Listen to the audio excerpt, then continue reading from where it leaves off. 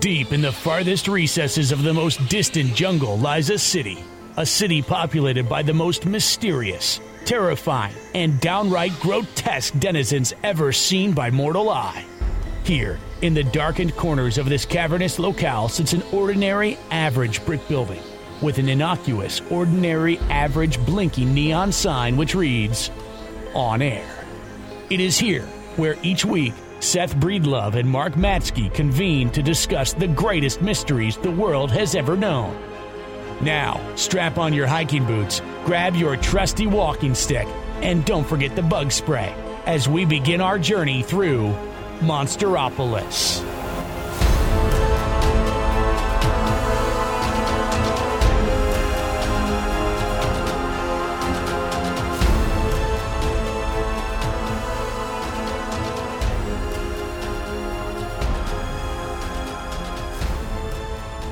This is Monsteropolis, a show about anomalies, legends, and monsters. I'm one of your hosts. My name is Seth Breedlove, joined as always by my pal, Mark Matsky.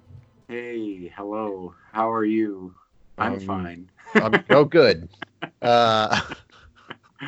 So Mark is recording remotely from the epicenter of high strangeness in the Northeast. Wow, that was a sentence and a half. I can't believe I just spit that out. Tell us where you are.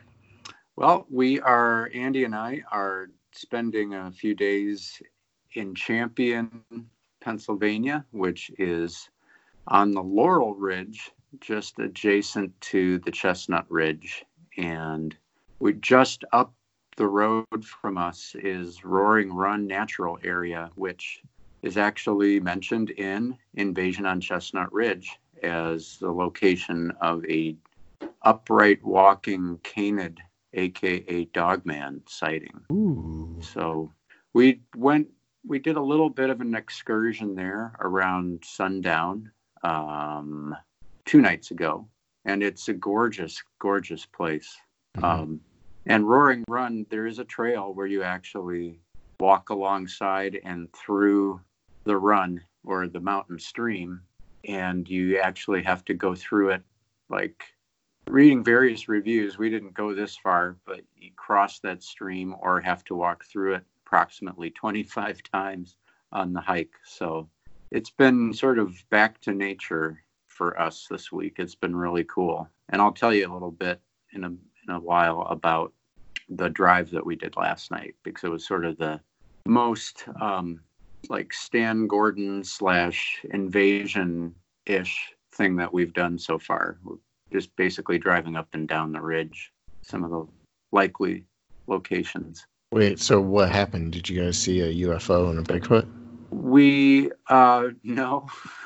We saw a raccoon. Oh. And possum, the possum was walking towards traffic, rather nonchalantly. It's no wonder you see those things dead all over the place. Yeah. Because it just didn't seem to faze him at all that there were these motorized vehicles coming towards him.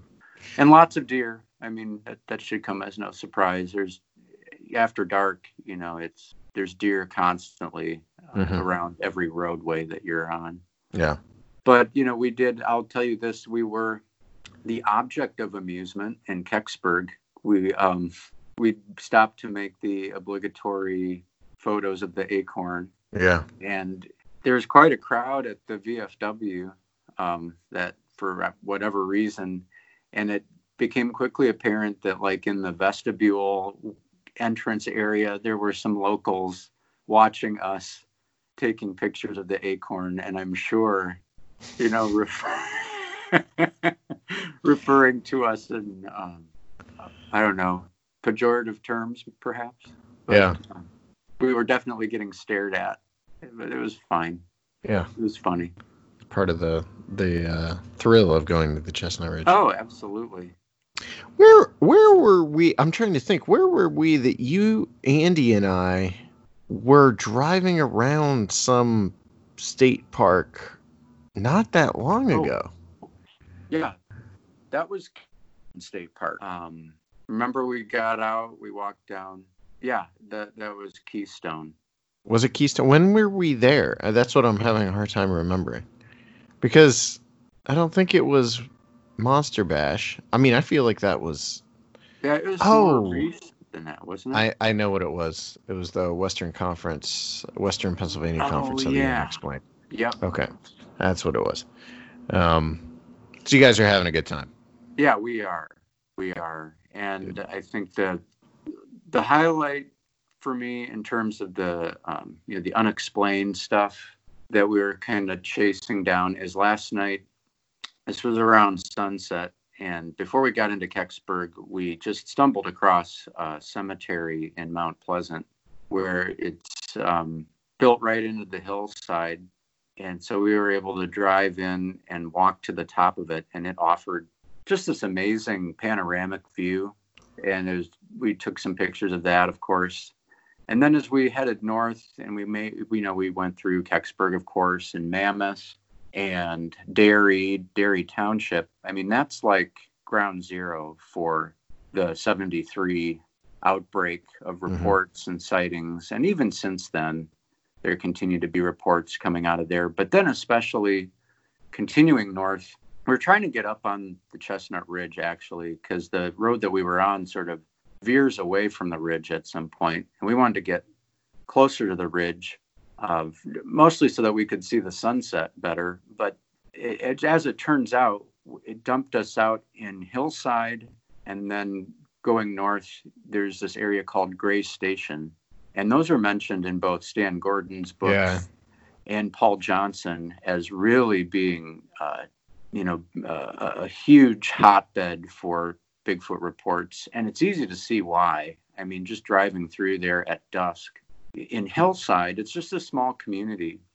And on I guess it'd be the eastern side of the road, the backyards go literally up the hill and then end in the dense foliage of the ridge.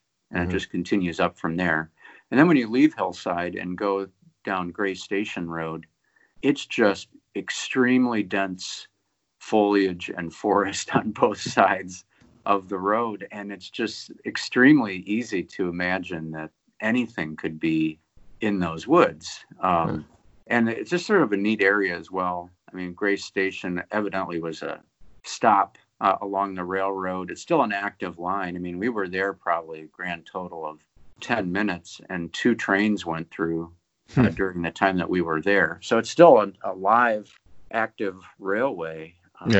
And that just adds sort of to the whole Pennsylvania vibe to it. 'Cause I'm pretty sure one of the trains was a coal train with cars filled with coal, heaping over the top. So just sort of a quintessential Chestnut Ridge experience.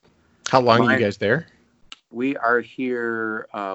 We got here Sunday night, and we're here until Saturday morning. Wow. Yeah, that's a trip. What originally was supposed to be was like a gap time between a church retreat that was actually scheduled for Jumonville. That got canceled.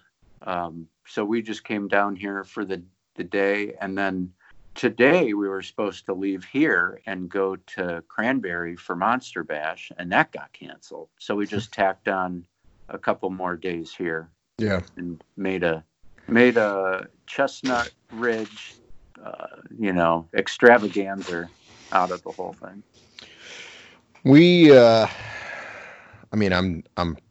I'm sure we're both in the same boat. I've just been getting ready for the chaos that will kick off Monday after this coming. Yeah.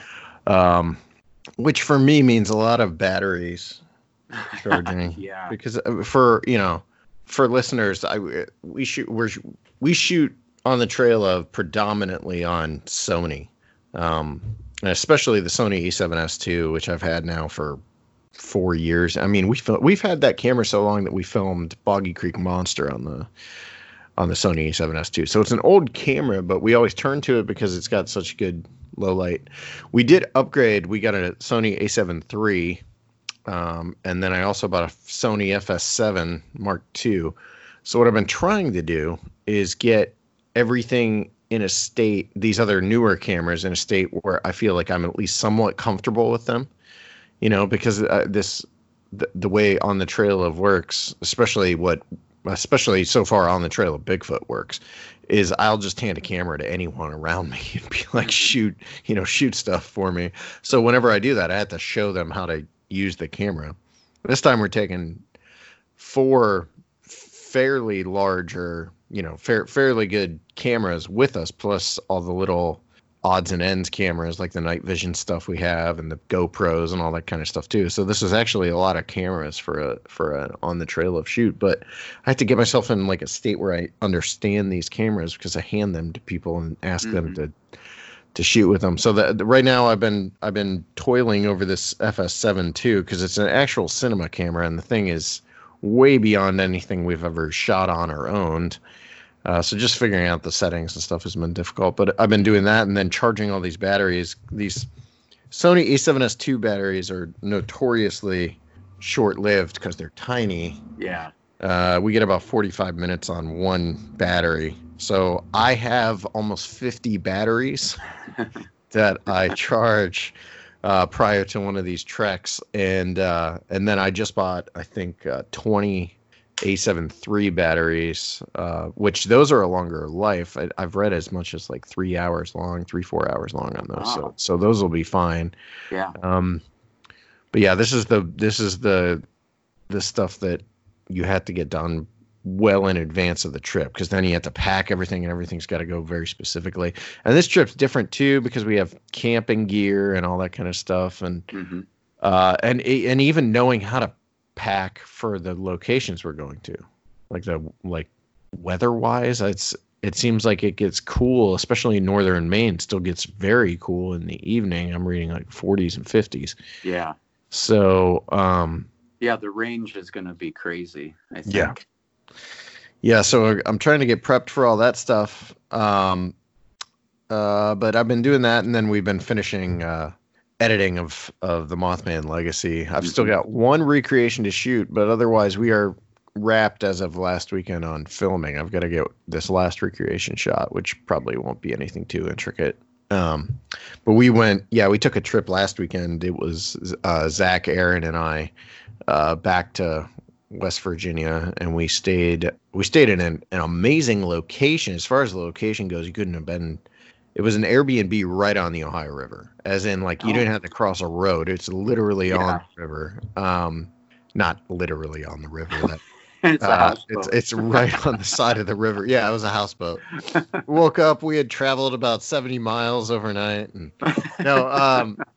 we the downside to this Airbnb was that it was cockroach infested. Which we discovered in the morning.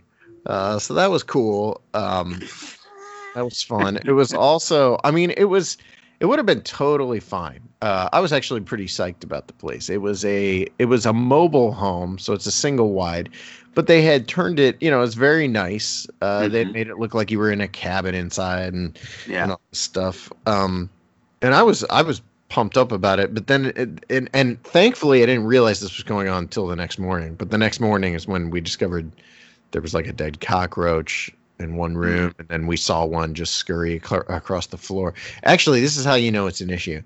It lollygagged its way across the floor. It kind of just wandered through. Wow. It was slow enough that we had time for Zach to tell us there was a cockroach, walk in, get down on our hands and knees and stare at it. That's how much time we had to make sure this was a cockroach and not a stink bug. So that's our first. That's interesting too, because we've been all over the country. We've stayed, man, I don't know. It's got to be 25, 30 Airbnbs. During On the Trail of UFOs alone, we stayed in probably 10. It was that's all we do. We tend to stay in Airbnbs instead of hotels. Yeah. So that's in all that time, that's the first time we've stayed anywhere that had cockroaches. So that's a good, that's not bad. A good percentage. Yeah. Yeah.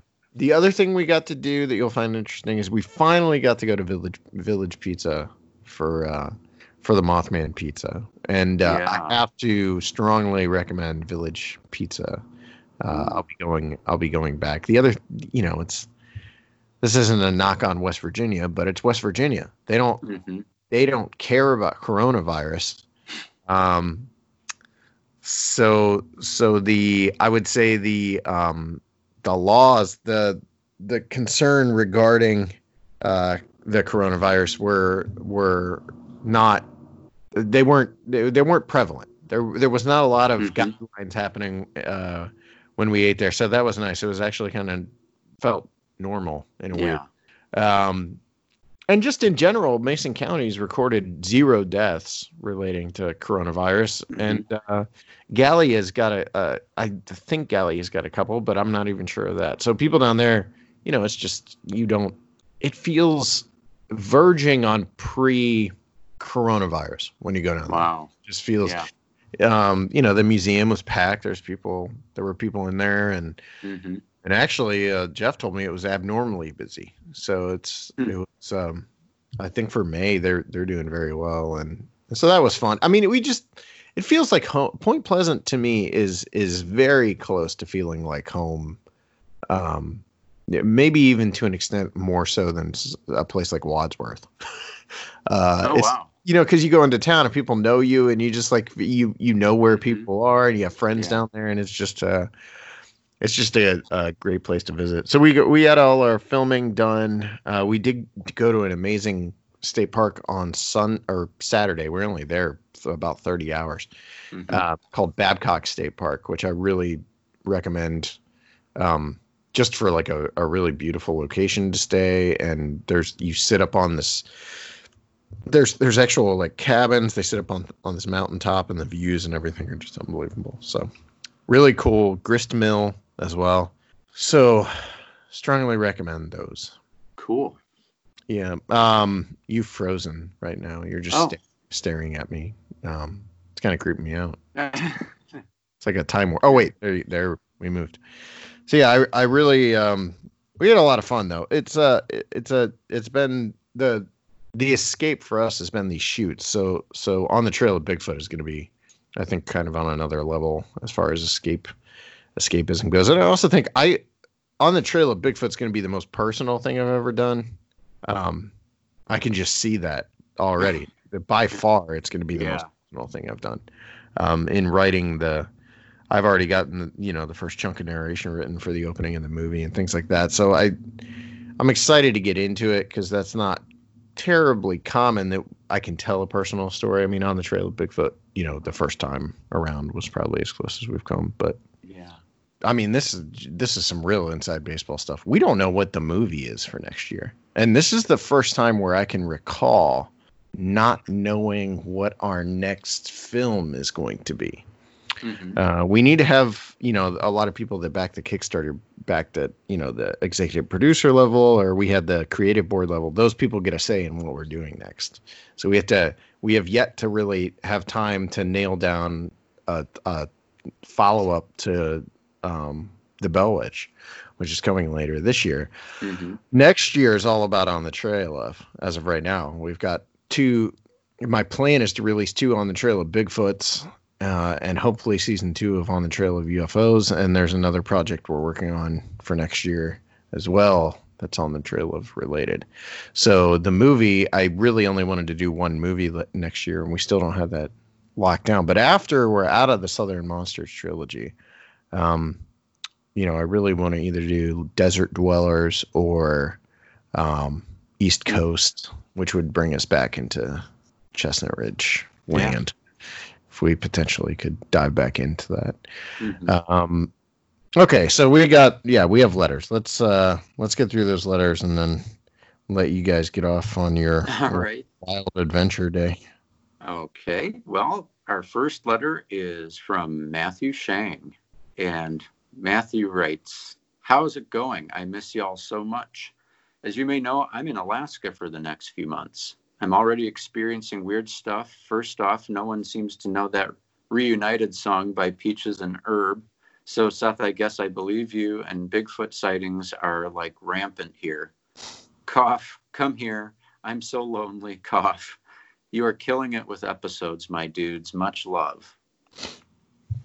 Matt has already reached out to me with tales of hidden cults Whoa. and some other wacky Alaskan stuff. I mean, it's funny he's in Alaska because you and I were. I mean, originally the British Columbia trip was supposed to be an Alaskan trip. Mhm. It is since been tabled. Both those trips have been tabled because I've got another thing I think is going to be the second on the trail of Bigfoot title next year. But we would have actually potentially been there this summer. Yeah. Would have worked out well. I don't think it will now. Sorry, Matt. You're on your own. Yeah. Well, it's been that kind of year, hasn't it? Yeah. Yeah, it really has. We were talking about this yesterday because there's another. I can't talk about this on the show really, but there's another wrench in the works for a title that was supposed to be coming from us that we've had to scuttle. So it seems like it's been one thing after the next this entire year. But yeah, stay safe in Alaska and don't get eaten by any grizzly bears. Yes. It's an important lesson. Or Bigfoot, I guess. Yeah, or Bigfoot. Have we talked about the Port Chatham? Have we talked about that movie on the show yet? No, I don't think so. Did you watch? You watched Yeah. the movie though, right? Yeah, we watched it. Yeah. I've watched it a couple times. Weirdly enough, I watched it again not too long ago. Mm-hmm. I don't know what it is about that approach to Bigfoot hunting shows or movies that I enjoy, but I almost enjoy it more when nothing happens. Mm-hmm. When it feels like you're really just getting an insight into how it actually feels to really go look for Bigfoot. That most of the time you're not going to experience anything. But I really enjoy that Port Chatham movie, and especially the cinematography so strong in that thing. Oh, it's gorgeous. Yeah.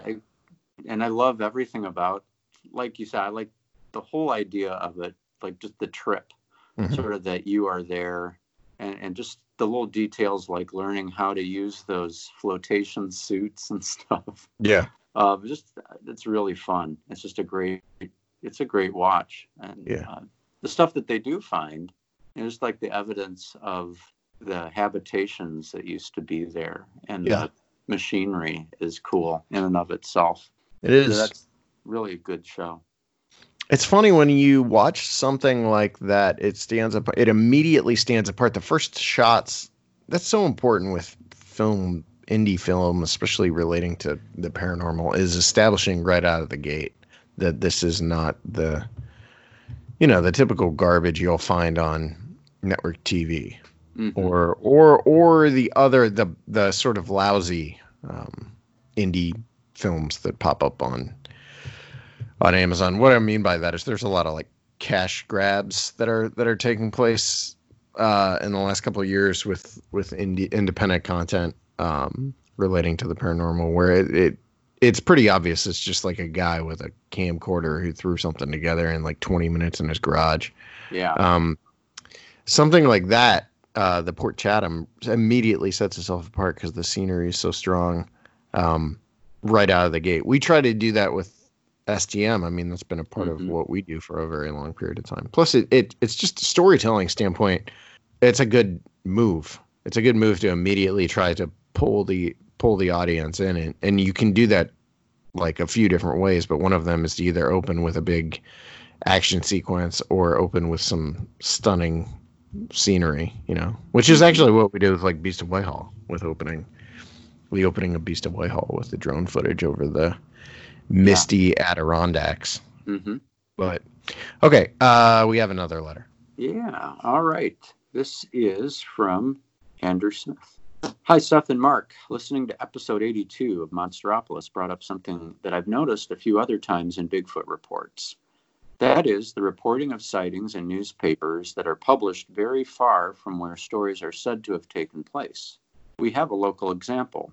There's a report of a wild man from Flatwoods, West Virginia that was reported by a Florida newspaper.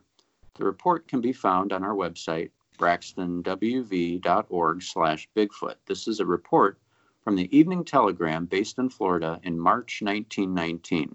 I will attach the full report below for your reference if needed.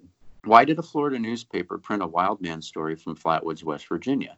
Further, I've not been able to find another telling of this story in a more local paper or have I been able to track down any of the people mentioned specifically in the article? I'm left with the sense that this was completely made up in order to sell papers, and West Virginia was used as the setting to make it more difficult for their local readers to determine the veracity of the story. I would be interested in hearing your thoughts on this and similar stories and where your conclusions land. Thanks, all the best, Andrew.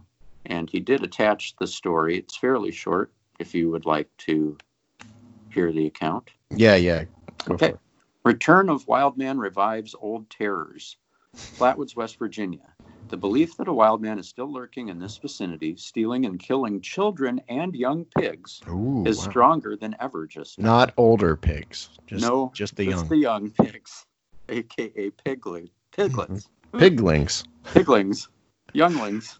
I think that's what happened just now. Yeah. A story related by Luther C. Douglas has dispelled all hopes that the terrible creature had fled to other localities. Douglas's story follows. I was on my way home from lodge meeting, said Douglas, when I heard a noise near Ed Wiley's barn, which is close to the road. I thought it might be a dog and paid little attention to it at first.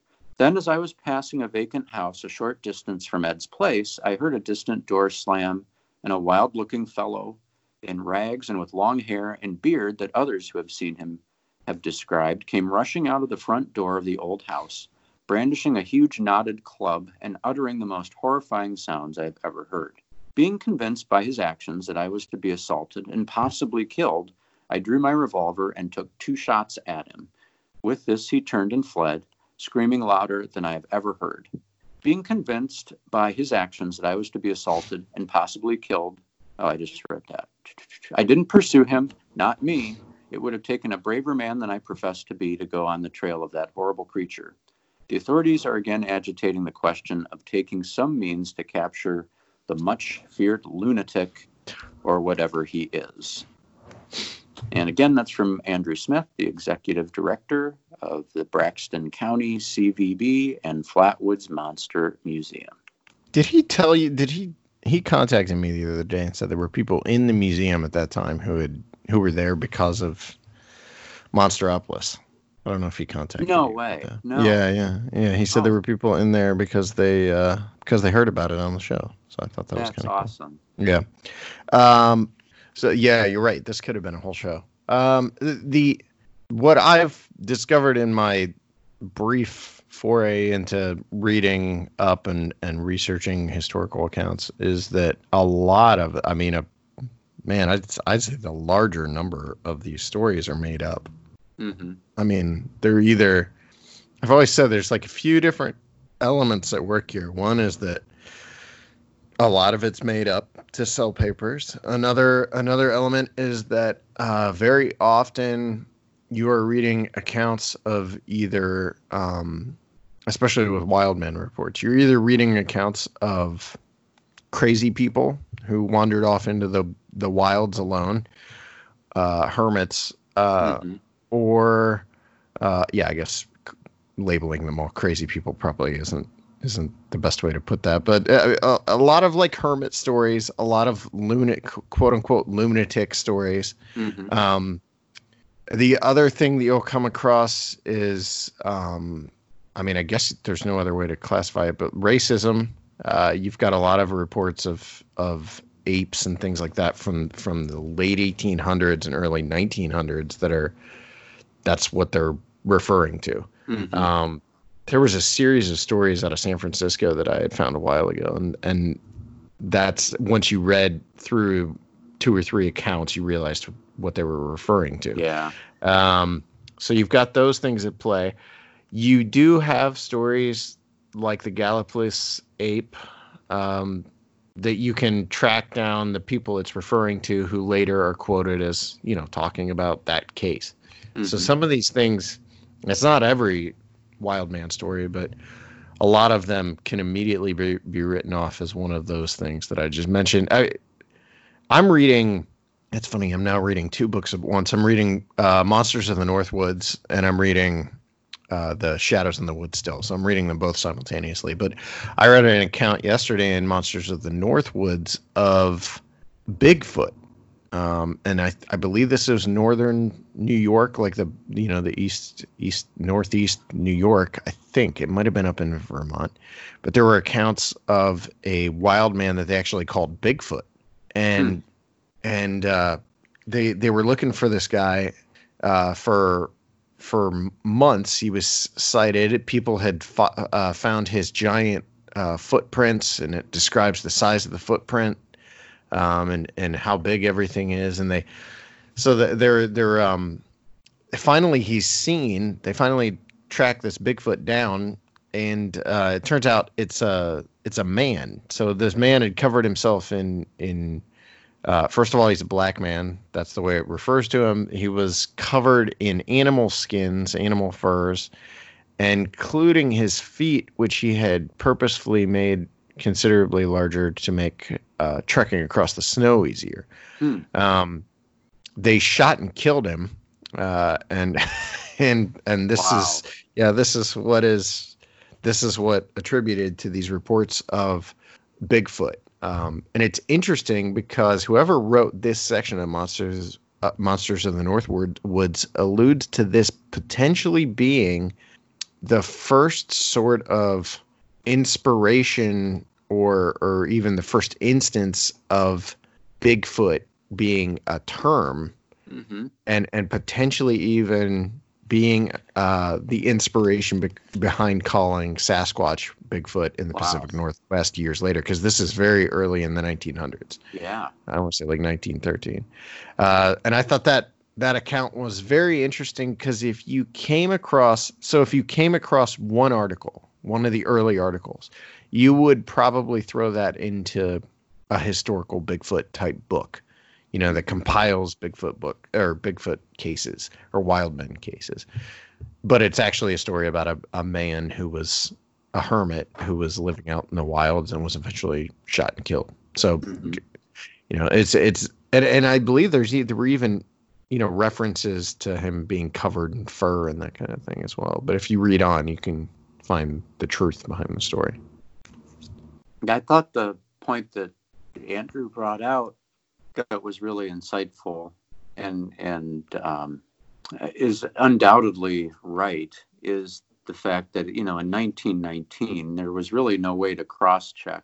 Right. If you're reading a story in Florida, how in the world are you going to find out anything about West Virginia, without almost physically going there to ask questions? And no one was doing that at that time. So the writers and the publishers were in the position of being able to, put out any information that they wanted, knowing that it really couldn't be verified.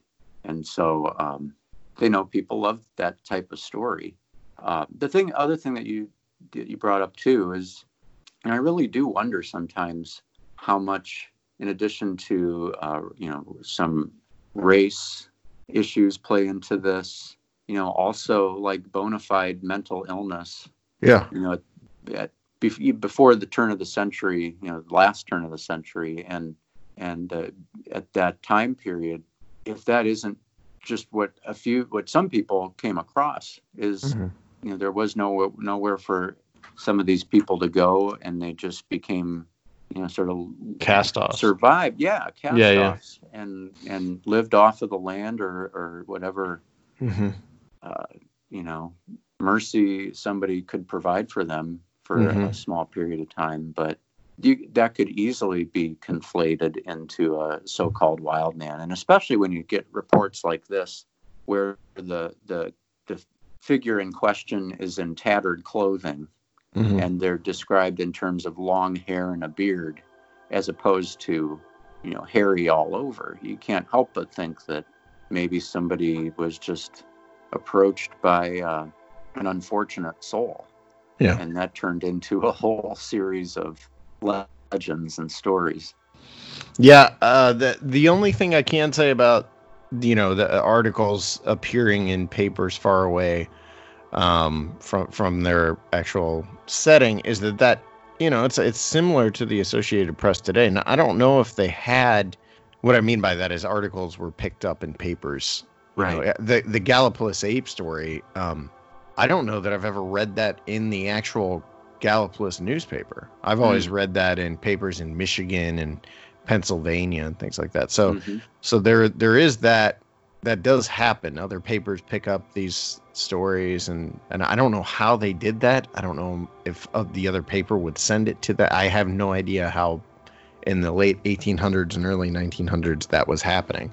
Right. You know, but that occasionally does happen. But I think you're right. If you can't find any, if you can't find these people, if these people didn't even exist, then the story's clearly probably, clearly made up. It would be my assumption. So really interesting. I know we've talked a lot about the historical accounts from newspapers, but an entire episode kind of on the, what goes into that research or what needs to go into that research could be interesting. I mean, I guess we've just kind of touched on that as well. So yeah, maybe we don't need to, but thanks for the letter, Andrew. That was really cool. Yeah, keep them coming. Yeah, monsteropolismail@gmail.com if you want to send your own letter in. If you want to leave us a rating and review on iTunes, you can. monsteropolismail@gmail.com. I just said, I don't know what I'm doing today. Facebook, Twitter, Instagram, we're on all those platforms. Follow us if you feel like it. By the time we come back next week, we are going to be on the cusp of leaving to film. So I think probably the next episode is going to be another travel-centric episode where we talk about the trip that's forthcoming. Maybe even try to get Alexander or something on with us so we can discuss the trip that's to come. But I know we're all pumped up about it, so I'm pretty excited. Yep. I think that does it for this week. Thanks for tuning in. Thanks, Mark, for joining me, even while you're on vacation. Yeah, so. You got it.